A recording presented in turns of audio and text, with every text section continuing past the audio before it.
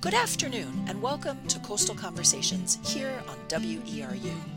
We explore issues facing Maine's coastal communities through dialogue with people who live, work, and play on our coast. From fisheries to tourism, from energy to environment, from economy to ecology, we go beyond the social media sound bites, probing deeply into complex issues and solutions. Coastal Conversations is produced with help from the University of Maine's Sea Grant program, whose mission is to support Maine's coastal communities through research, outreach, and education. In partnership with the National Oceanic and Atmospheric Administration and the University of Maine, Maine Sea Grant brings marine science to Maine people. This is Natalie Sprinkle from Maine Sea Grant, and I hope you'll stay with us for the next hour of Coastal Conversations.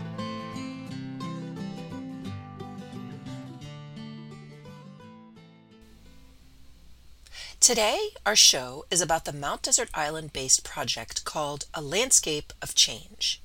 Landscape of Change is a collaborative project with the goal of compiling and publishing historical records on the Mount Desert Island environment in the late 1800s and comparing these with contemporary data to document change over time. While the project focuses on the science of environmental change, it also explores how everyday people can provide meaningful scientific data and how people might choose to respond to ecological change as individuals, as artists, as activists, or even as a society as a whole. So on today's show about A Landscape of Change, we'll hear first from Rainey Bench, Executive Director of the Mount Desert Island Historical Society, Johanna Blackman, Executive Director of A Climate to Thrive, Jennifer Steen Borer, an artist in residence with the Mount Desert Island Historical Society, and Seth Benz, Director of Bird Ecology at the Schoodic Institute at Acadia National Park. Later in the show, in a second conversation, we'll also hear from Catherine Schmidt, science writer with Schoodic Institute at Acadia National Park, and Kyle Lima, data analyst also with the Schoodic Institute. Please note that both of our conversations today were pre-recorded, so we won't be taking any calls. So let's get started with A Landscape of Change here on Coastal Conversations on WERU Community Radio. Well, it's great to have you all. Welcome to Coastal Conversations. I'm really excited to talk to all of you today. And I think that the way we'll start is we'll just have you go around and introduce yourselves and maybe share what your connection is to the Landscape of Change project, just briefly, and then in a second we'll go into it much more deeply. So let's go ahead and start with Rainey. Great, thank you so much for having us today. My name is Rainey Bench, and I'm the Executive Director for the Mount Desert Island Historical Society. And we are the organization that sort of asks the critical question, can historic resources be used to understand climate change and record and document changes that are happening in our community, and then use that information to advocate for better education and public engagement. And that's what started this whole Landscape of Change project and the partnerships that have come since then. Great, thank you, Rainey. Let's go with Johanna. Hi, my name is Johanna Blackman, and I'm the Executive Director and a founding member for A Climate to Thrive here on Mount Desert Island. And Climate to Thrive got involved with Landscape of Change at the invitation of Rainey. We were really excited to do so. And I think our role has been that of, really trying to consider how this incredibly valuable information and look at the past and the present and the future can be transformed into inspiring action to preserve that future. And I think it's been a really valuable partnership, and we're really grateful to be involved. Thank you. Thank you. How about you, Jen? Hi, I'm Jennifer Boer. I'm an artist and a conceptual photographer from Bar Harbor. I work with ecosystem dynamics, climate change, and marine debris. I've been the artist in residence at the MDI Historical Society for several years. And for the most recent issue of Chibako, I did a series of mixed media drawings that were exploring the data behind changing ecosystem dynamics in the Gulf of Maine and on MDI, sort of trying to look at the like the actual impact, but also the emotional impact of the changes. That's great. Thank you, Jen. And I will just add that Chabaco is the annual journal of the MDI Historical Society. And Seth. Hi, I'm Seth Benz. I'm the director of bird ecology at the Schoodic Institute. Our role in the Landscape of Change project is leading the citizen science and data analysis information gathering and dispersal for the group. And I am particularly interested in the historical bird observations compared to contemporary observations. Great. Thank you, Seth. And we have two more people that we're going to be interviewing who are directly connected to the Landscape of Change project. We'll be interviewing them next week. So today we're going to get started with these four folks. Let's start at the beginning. And Rainey, I'm looking at you. And if you could give us an overview of what the Landscape of Change project is all about, how it came to be, how long it's been in process, and sort of what you hope to achieve. Sure. So when I took over as executive director for the Historical Society in January of 2020, the process for publishing a series of historic manuscripts, or actually their logbooks, was already underway between Catherine Schmidt and our journal Chabaco, where we were going to reproduce the first 3 years of a series of journals that were recorded between 1880 and 1883 by a group of students from Harvard called the Champlain Society. And they were on the island camping and exploring, but also feeling like they needed to do meaningful work. And as part of that meaningful work, they were taking really detailed observations of plant species, birds, climate records. They even took height of mountain elevations on the island. And all this really incredibly rich, detailed information was kept in these logbooks, which we have in the collections of the Historical Society. Those were digitized a number of years ago and transcribed by a volunteer. And since then, Catherine Schmidt had been really interested in the observations of this group and this sort of really unique historic record that exists of what MDI's environment was like between 1880 and the Harvard, or the Champlain Society came from Harvard every summer for 10 years. And so it's this really great snapshot of a specific period of time. And in annotating those to publish for Chabaco, when I inherited that project, for me, I wondered sort of what is the point of people reading these journals who maybe aren't scientists. Why do they care about these kids from Harvard that were here over 100 years ago recording MDI landscapes? Why are we privileging this voice right now? And what is the impact? For me, it's all about why history matters. And so I personally was sort of struggling with what is the so what of doing this project. And that's when I asked Catherine, is there value in these records to comparing with observations that are being recorded today to understand change over time?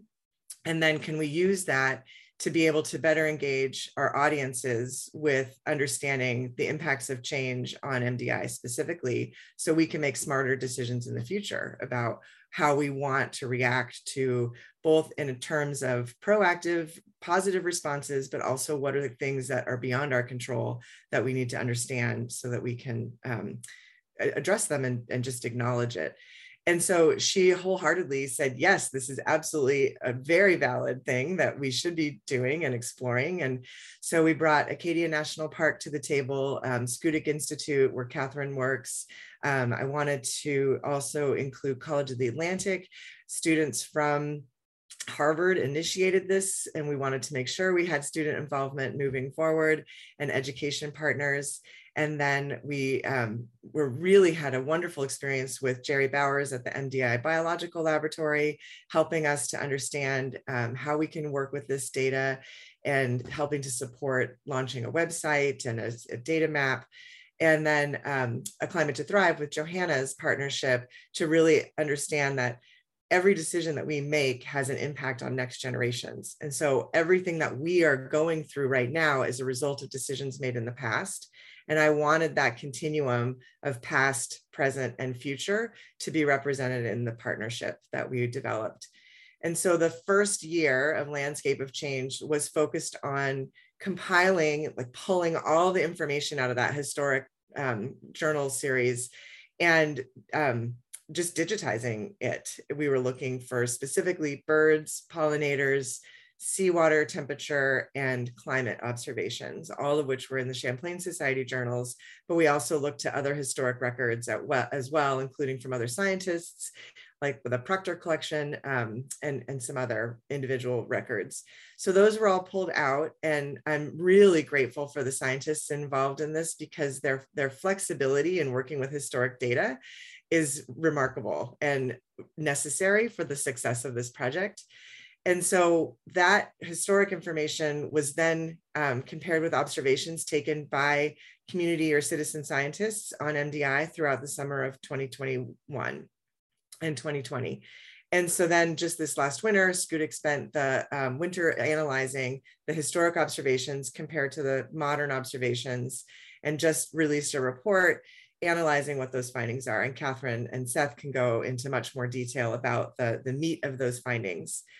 And then now we're just starting the second phase, which is digging into each specific resource to understand what other information is out in our community that we can draw in, specifically related to birds is the first study we're going to be conducting, and try to get deeper into the historic records, deeper into modern observations, and do analysis of why are the changes that we are seeing taking place. Thank you, Rainey. The thing that is sort of most compelling to me about this project and to hearing your description about it is that it really combines so many different kinds of knowledge. And you yourselves represent so many different kinds of knowledge. So we have Rainey, who's a historian. We have Seth, who's a bird ecologist. We have Johanna, who is climate organizer a good way to describe you? And you'll be able to describe us better. We have Jen, who's an artist and photographer. And then we have the folks who we're going to talk to next week who represent communications and science and students. So it really is a project that intersects across many different ways of knowing and understanding and interpreting the landscape, which I just think is so fascinating. There is a science component, and I'm going to ask Seth to describe what the science component is. So all these logs were collected in the 1800s by the Champlain Society, and you're looking through them and you're comparing with data today on some of the same species. So tell us what you've been up to on that front. Right. Well,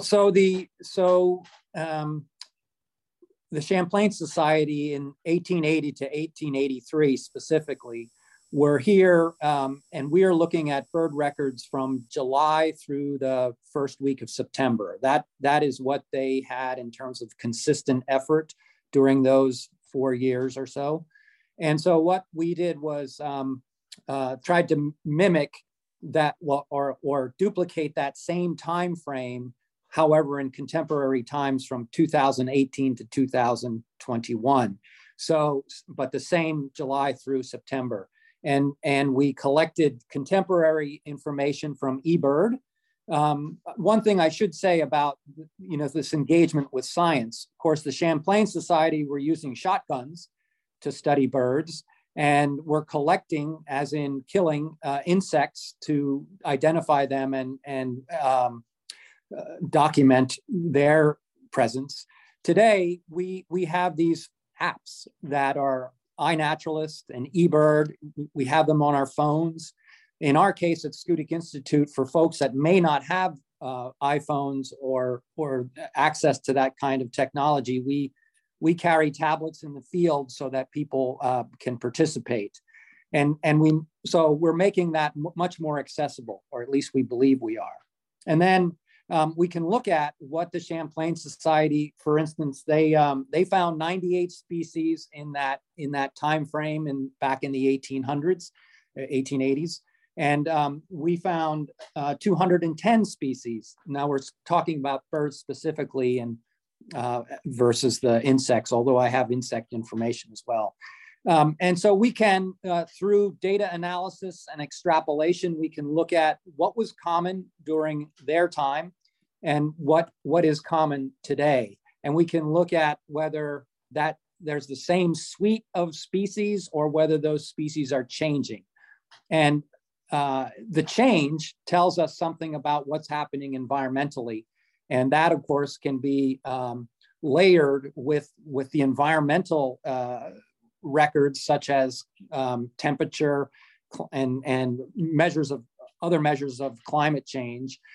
We can layer those things together to get at this the nagging question of, is climate change really impacting our bird populations, for instance? And that's the kind of stuff that we are reporting out on.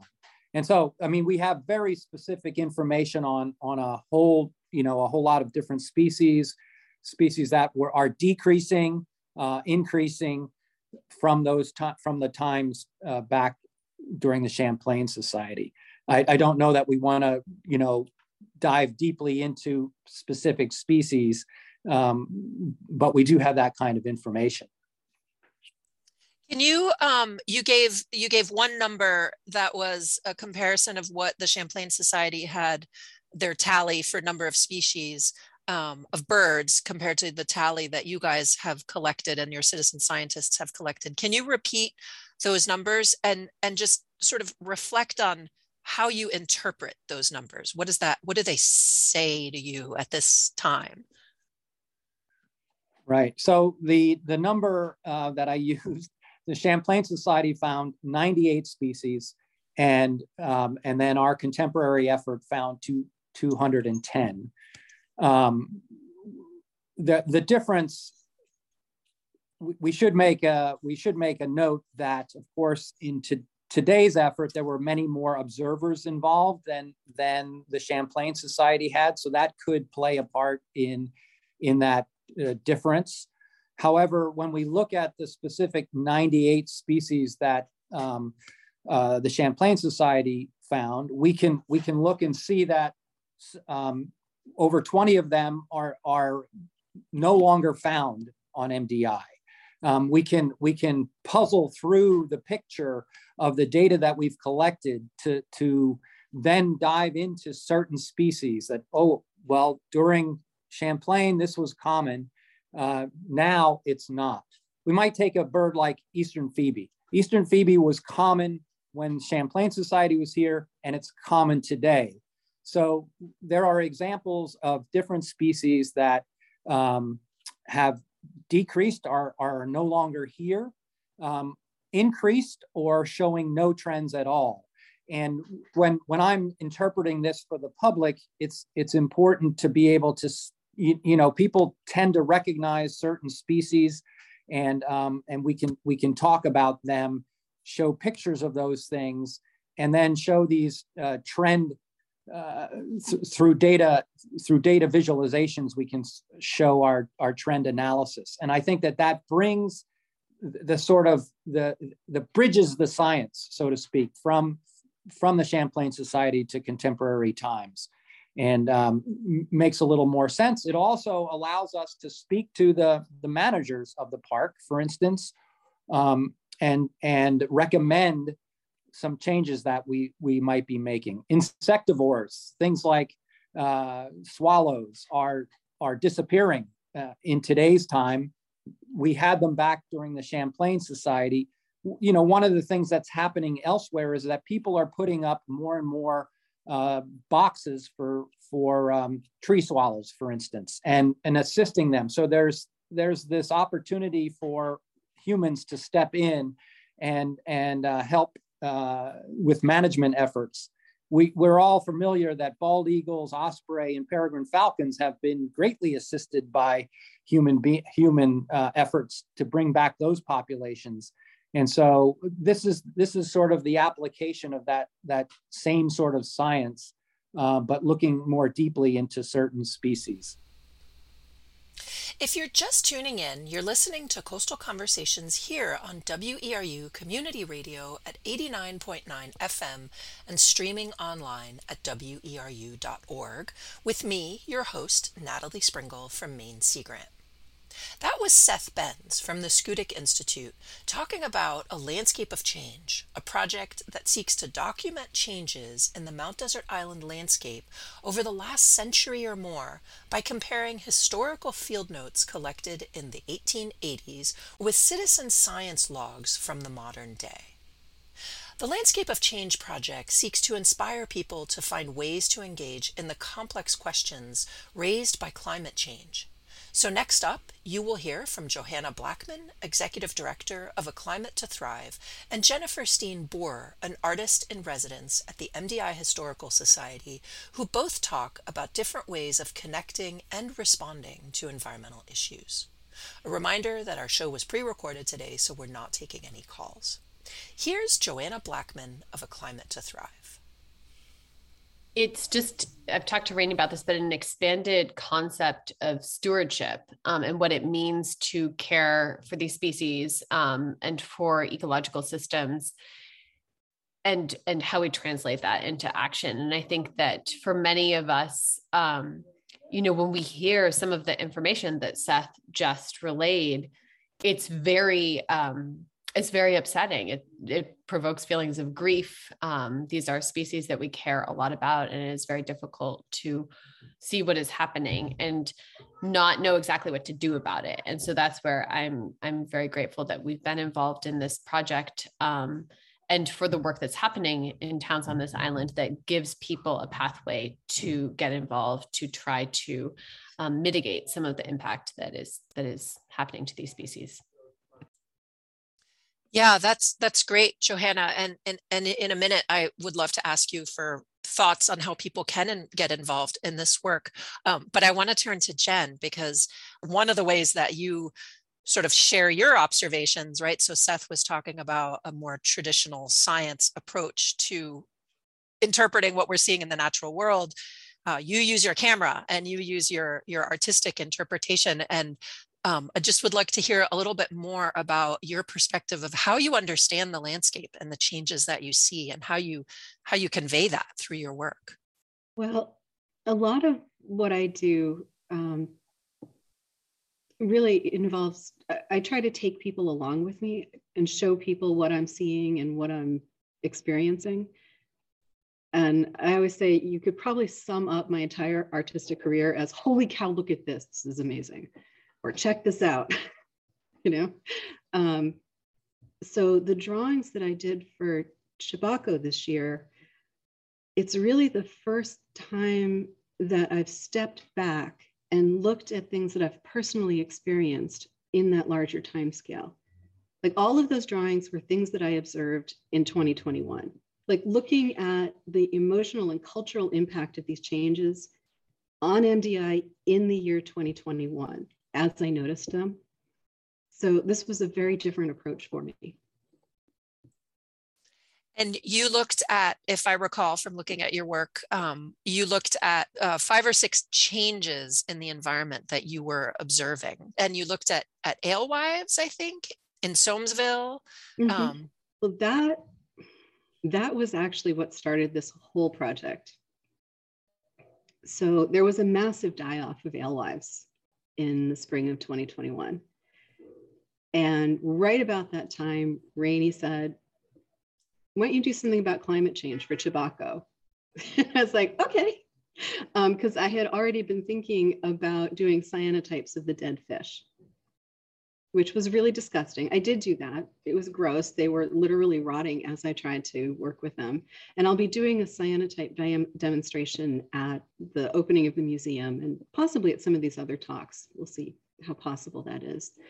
With the alewives, that involved going back and not only documenting the die-off, but figuring out why it happened. Looking and talking a lot to Billy Halprin over at Somes Minell. And it's funny, it turned out that it was not just a combination of unfortunately timed seasonal events for the alewives, but also that a culvert had been blocked. So the alewives stayed visible for much longer than usual. I mean, apparently there is normally a certain amount of die-off. There was more in 2021 than usual, but it was also more visible than usual.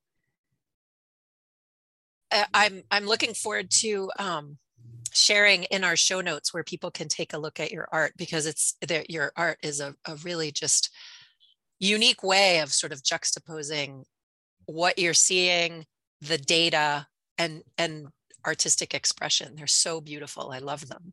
Thank you. Yeah. And you mentioned potentially upcoming events, and I wonder, maybe Rainey, could you share what some of the upcoming events are that our listeners might be able to participate in? Yeah, so Landscape of Change, we've been really fortunate to receive funding from the Maine Humanities Council and Bar Harbor Bank and Trust to be able to create a museum without walls. So we're taking the 6 artworks that Jen did for Chabaco, which she already mentioned the alewives and the oysters, but it also has ticks and brown tail moths, shrimp and crabs, green crabs and clams. So we have a nice, beautiful series of these large scale graphics that we were able to produce thanks to grant support. And we are taking those out onto the landscape throughout the summer season.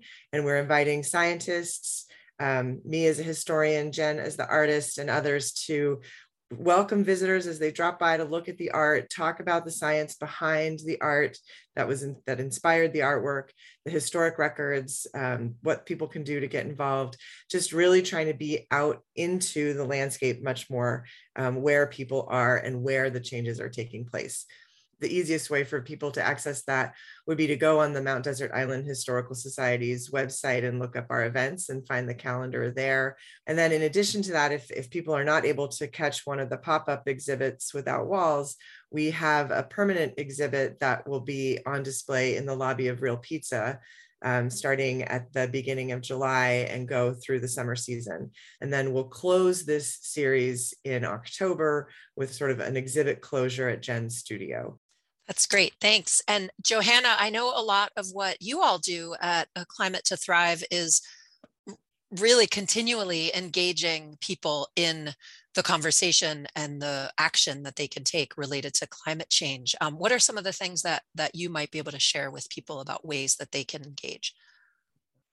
Sure. So the first thing I would say is that, I think that obviously climate change is a very overwhelming topic. And for many of us, it is hard to figure out how we, from within our existing lives, can make a difference. And I think that there's this perception, very understandably so, that if we don't understand all of the science, if we're not a scientist or an energy expert, that this really isn't something that we can do a lot about. And so one of my favorite things to do, and I think Climate to Thrive's favorite things to do, is support community members in finding their unique contribution, because what is really needed is for all of us within our existing lives to find the impact that we can have in making a difference. So if you own a restaurant, what can you do in your business to transition off of fossil fuels and more towards sustainable practices? And then taking that a step further out, can you inspire that in other restaurants locally, or can you work together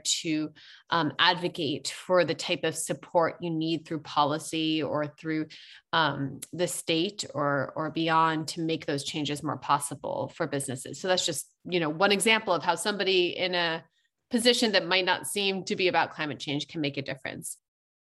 I love that notion of anyone has something to contribute to this conversation. And turning to Seth, some people are really passionate about making really detailed observations about what they're seeing in the natural world. And I was wondering if you could share a little bit about the community and citizen science opportunity and how people who live and work and play on Mount Desert Island and beyond have really contributed their knowledge and their observations, whether they're experts or lay people, to this project.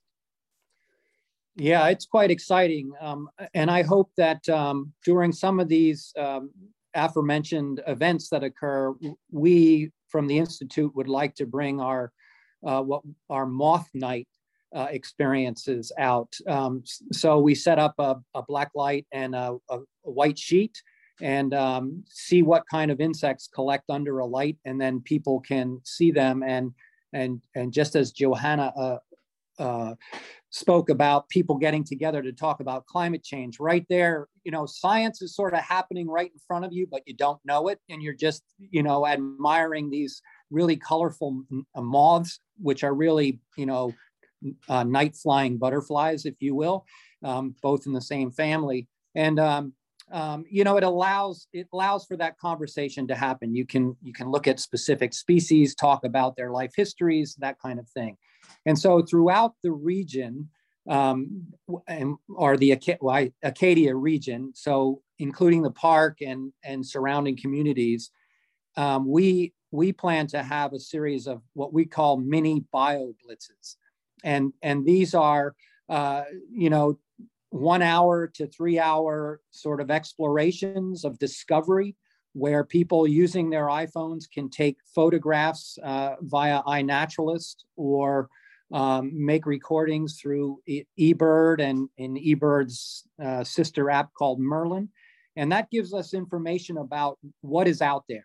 And while you're finding these things, it just so happens that the locations of those things that you document are, can be geo-referenced. And we're developing maps of where all of these things are occurring on MDI.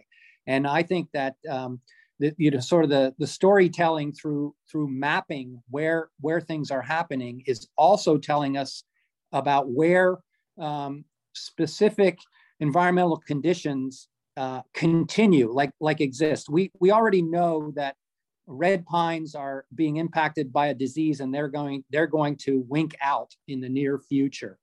And so, that might be disturbing to some people, but behind the red pines will be, a new suite of species coming in. One story I like to tell is the black-capped chickadee, our state bird, is with some predictive models in 80 years, it's expected not to be here.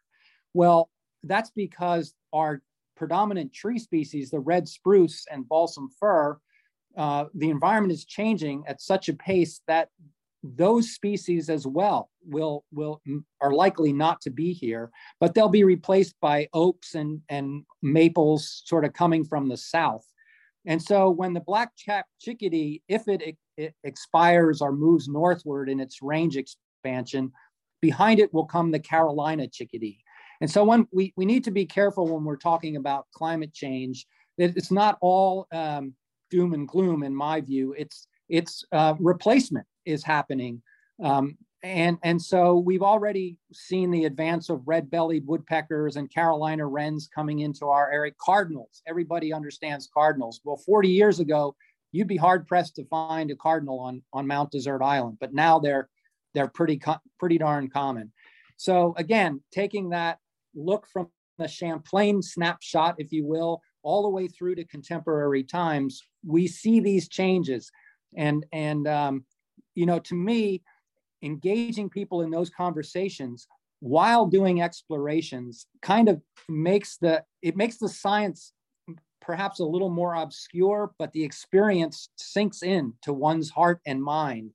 And that's what we really want. That, I think, creates effective advocacy when people understand what's happening more deeply on a personal basis. And they can do this stuff right in their own backyards. It's not, you don't have to go to a national park to do it. You can do it right at home.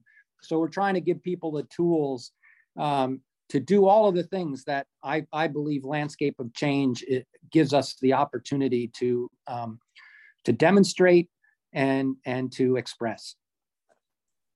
Yeah, to that effect, I would say I want to just comment on the inspiration piece, because I do want to kind of toot our collective horn, if I may, and say that Landscape of Change is being noticed by national peers. And it's been really exciting to see.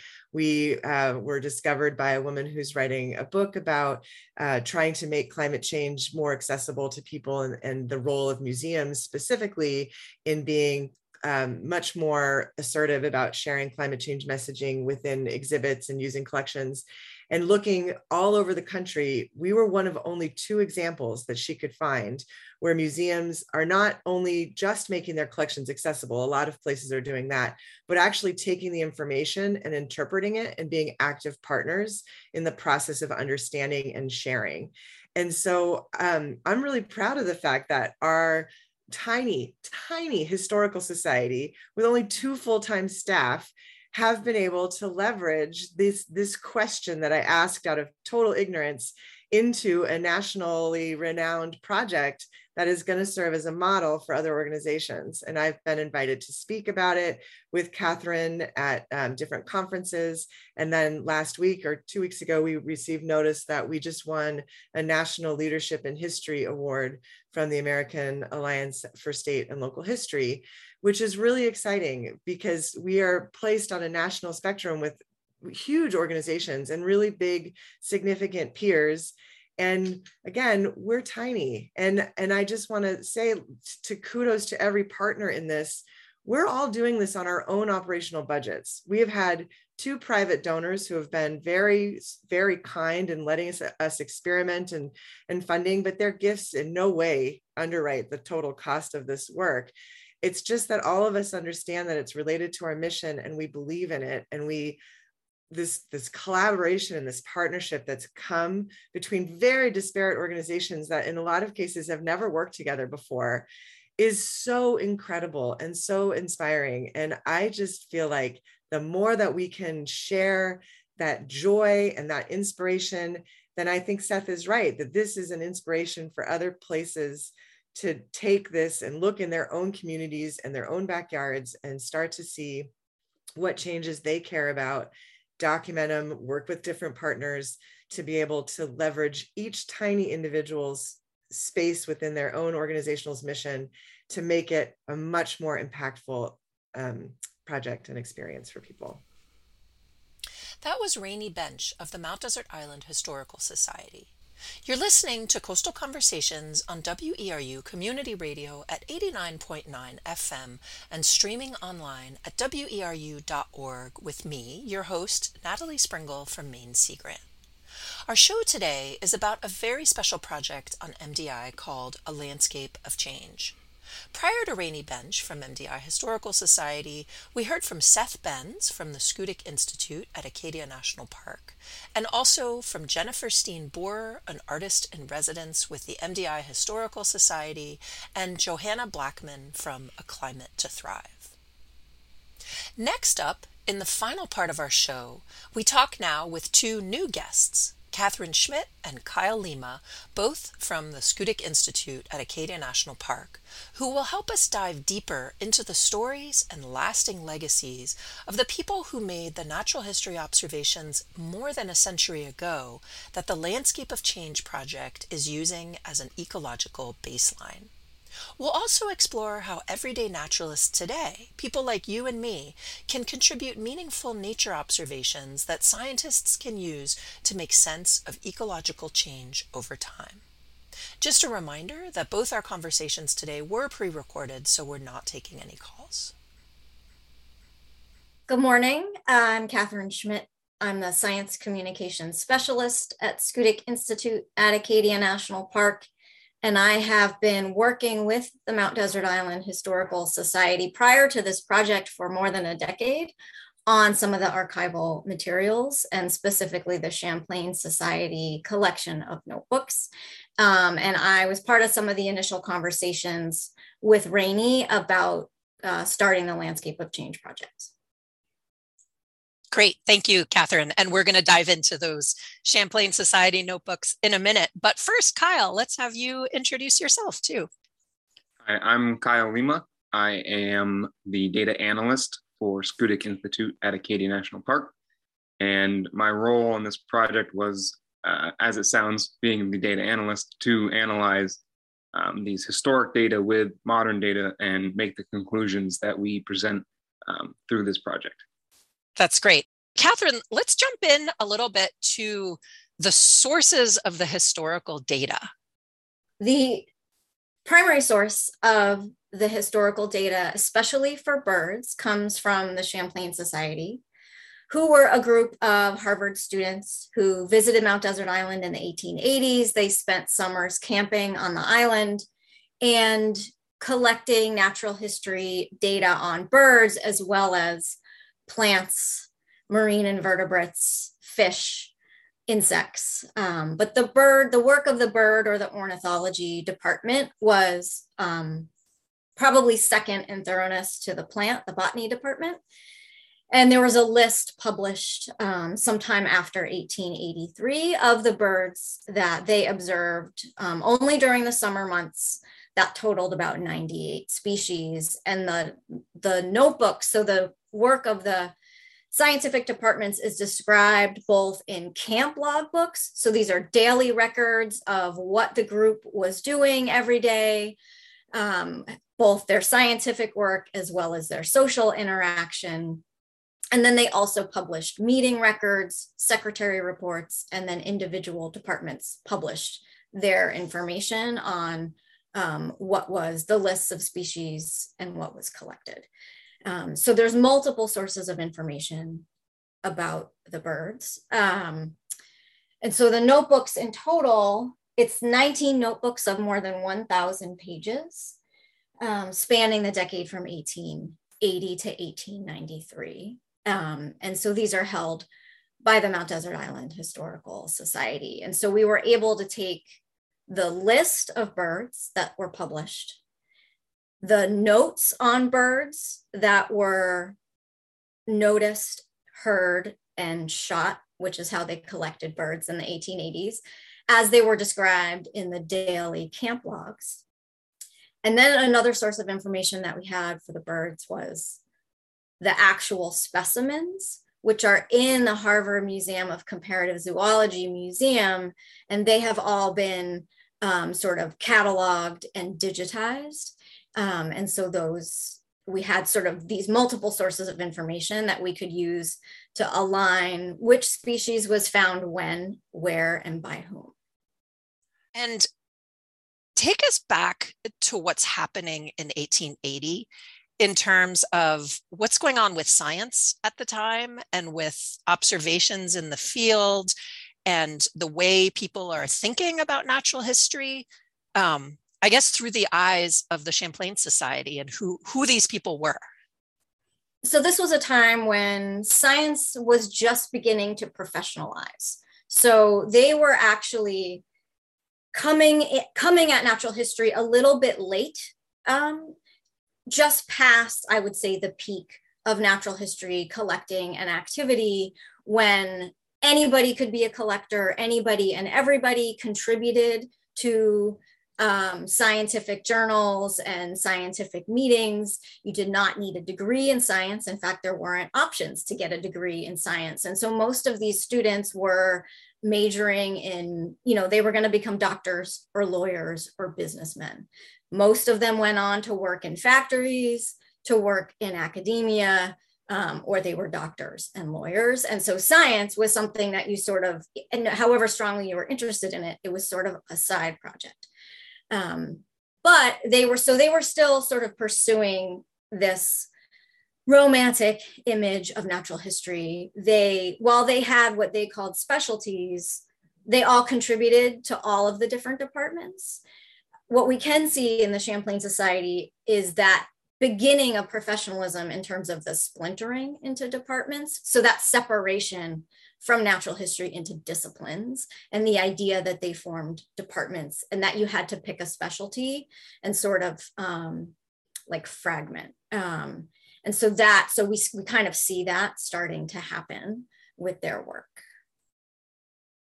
Interesting. And how did this group's work contribute? This is kind of a side jog, but I think is really interesting for our listeners. How did this work contribute to the development of Acadia National Park? What's the link there? So there is a link there.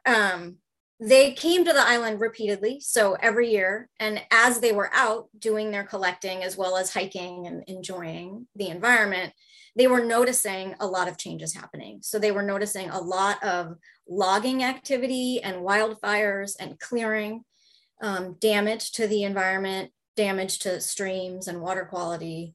They were also noticing clearing for development. So we're reaching, our sort of tourism peak, and a lot of clearing for both private summer homes as well as inns and other tourism infrastructure. And so immediately after just one summer of work, the members of the Champlain Society expressed concern about the future of Mount Desert Island in their notebooks and logbooks. And so we have the first recorded call for the protection of Mount Desert Island.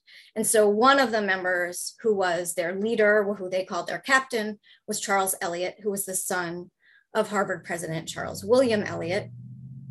And he went on, he was noticing some of the same destruction and loss of access to nature at their home around Cambridge, Massachusetts, around Boston. So sprawl was happening around Boston. And so Charles Eliot was seeing the same thing happen, and people losing the places that they loved.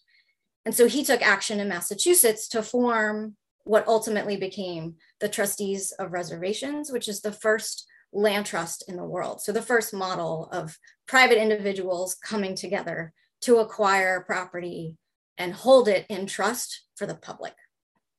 And so that became a model for every land trust and all the land trusts that we have around us today. And so Charles Eliot died when he was young. He died at age 37. And so his father, Charles William Eliot, as sort of in his grief, was going through his son's papers and organizing Champlain Society notebooks and other materials. And he kind of started to see these calls for protection of Mount Desert Island. And he himself knew that that was something that was needed from his own experience. They were living in Northeast Harbor by this time. And so he then got together with George Dorr, and they formed the Hancock County Trustees of Public Reservations, which was modeled after the land trust in Massachusetts that his son created. And so that's the organization that ultimately donated the land that became Acadia National Park. So it's a little bit of a long, it's hard to make it a short thread, but there is definitely a solid thread there. And it's just amazing that we still have all this data now, all these years later, that was so critical to so many developments back in the end of the 1800s, and that you all have sort of brought back to life and are making really relevant today. It's very cool. And there is a connection to the science, right? So they weren't just like romping around the island, like they were intensely studying the island and intensely getting to know it. And it was that like focus that sort of instilled in them the sense of place that really motivated them to call for the protection of the place. So it was that attention and that focus and that care for the landscape, that science and natural history can inspire, that led directly to the conservation. And so I don't know, had they just been sort of visiting the island from a purely tourist perspective, had that call for protection happened and be brought to fruition. Yeah, which brings us to Kyle as a modern day scientist. And so you you've been the last few years really entering into the field of science. You've jumped right in on this project. And I would love to hear what it's been like for you as a young scientist to dive into these historical records as you're really launching into your career and understanding science from a modern day lens and a modern day naturalist lens, because I know you're also a seasoned naturalist. Yeah, I think that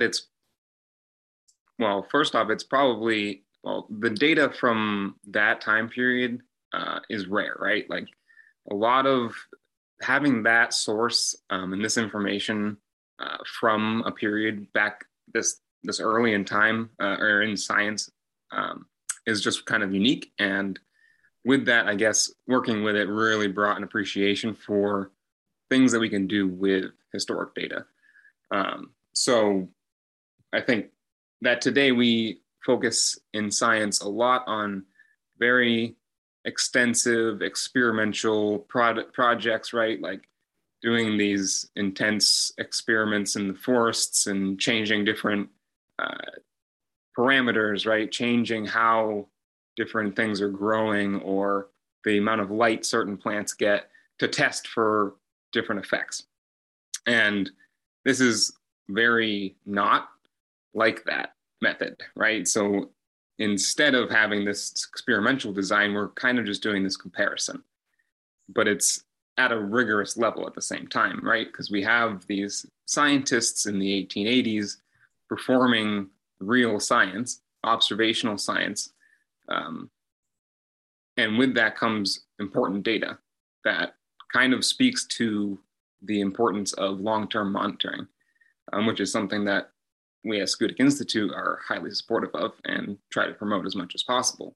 So I guess as someone who, has done their undergraduate degree in a lot of this more modern science, this first project working with Schoodic Institute for me really brought to light the importance of historical data and what we can actually gather from this. And I think that some people would be quick to discredit the kind of information that we worked with, but I think that we, as a society, should definitely focus on the importance of knowing what things were like historically and being able to compare that to modern day stuff. And I think it's a really critical piece to understanding what things were like and where or what we should shoot for different management goals or other future research. Very cool. And I'm curious to hear from you, what have been some of the most interesting findings that you've identified comparing back then to today and sort of what you make of that. And I would love to hear from both of you because I suspect some of the interesting ones will be similar, but some might be different between you guys. So to me, anyway, one of the things that I find interesting is passenger pigeon was still being seen in the 1880s, right? There was still a population. And for people who may not know much about passenger pigeon, they are now extinct. So it's very interesting that passenger pigeon were documented by the Champlain Society and now have not been seen for over 100 years. So very cool change there. Something else, I think that the things that interest me a lot are how the forests and the agriculture on the landscape or whatever the different land types are that make up an area, how those change and I guess what species react to those in different ways are often some of my favorite observations or favorite results from studies.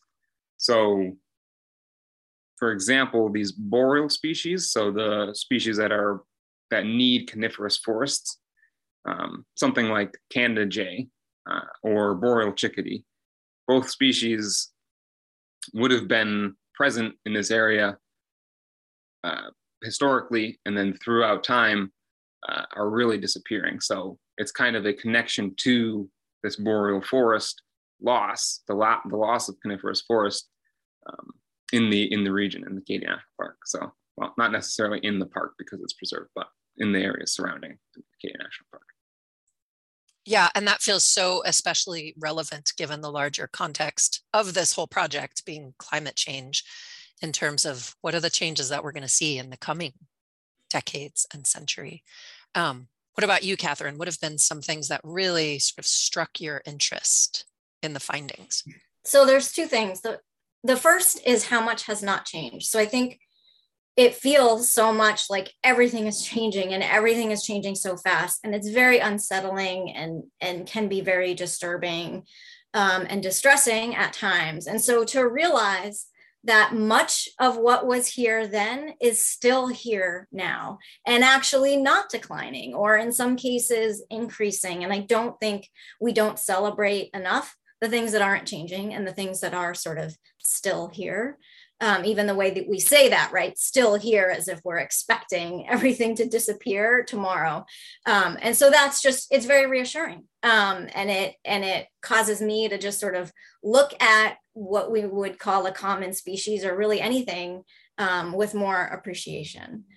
And then the second thing is the ongoing change. So I think another thing is that we tend to think of everything as static.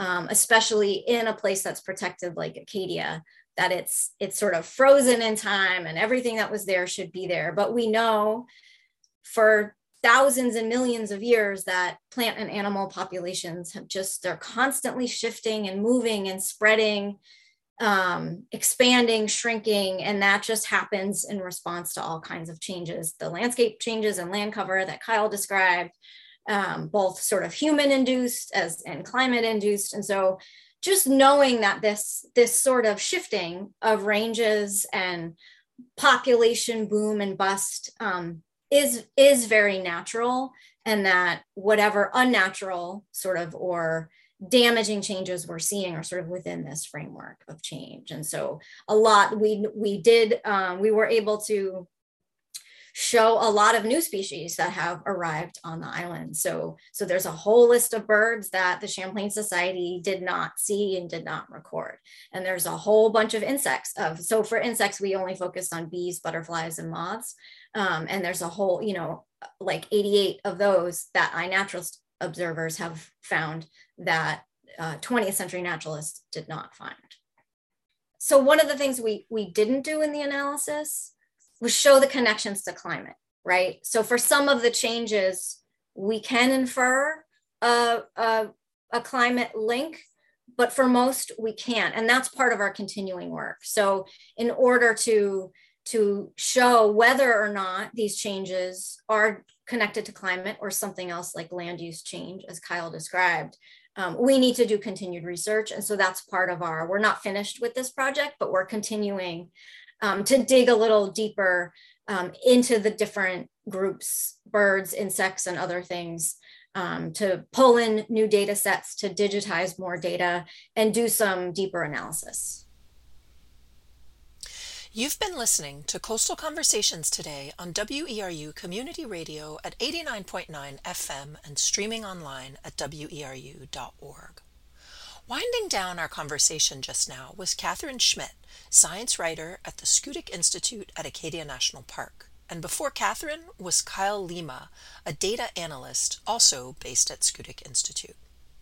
And with that, we've come to the end of our hour today learning about A Landscape of Change, the ongoing project to compare historical and contemporary observations of MDI's natural landscape in order to document and make sense of environmental and climate-driven changes. Our guests today, through two separate conversations, were Rainey Bench, Executive Director for the Mount Desert Island Historical Society, Johanna Blackman, Executive Director of A Climate to Thrive, Jennifer Steen-Boer, an artist in residence with the MDI Historical Society, Seth Benz, Director of Bird Ecology at Schoodic Institute at Acadia National Park, Catherine Schmidt, science writer with Schoodic Institute, and Kyle Lima, data analyst also with Schoodic Institute. I'm grateful to all of them for sharing the story of A Landscape of Change and for their good work on Mount Desert Island. I'm sure we'll come back to this topic in the future, as our guests today are only just getting started with this project. If you want to learn more about A Landscape of Change, or find out how to get involved yourself as a citizen scientist, or participate in any of the upcoming events where you can see the artwork and learn more, check out the websites of the Mount Desert Island Historical Society and the Schoodic Institute at Acadia National Park. Coastal Conversations is produced with support from the Maine Sea Grant Program at the University of Maine, bringing marine science to Maine people. Join us from 4 to 5 p.m. on the fourth Friday of each month. The Coastal Conversations theme music of Following Sea was composed and performed by Paul Anderson. This is Natalie Springle from Maine Sea Grant, host of Coastal Conversations, wishing you a good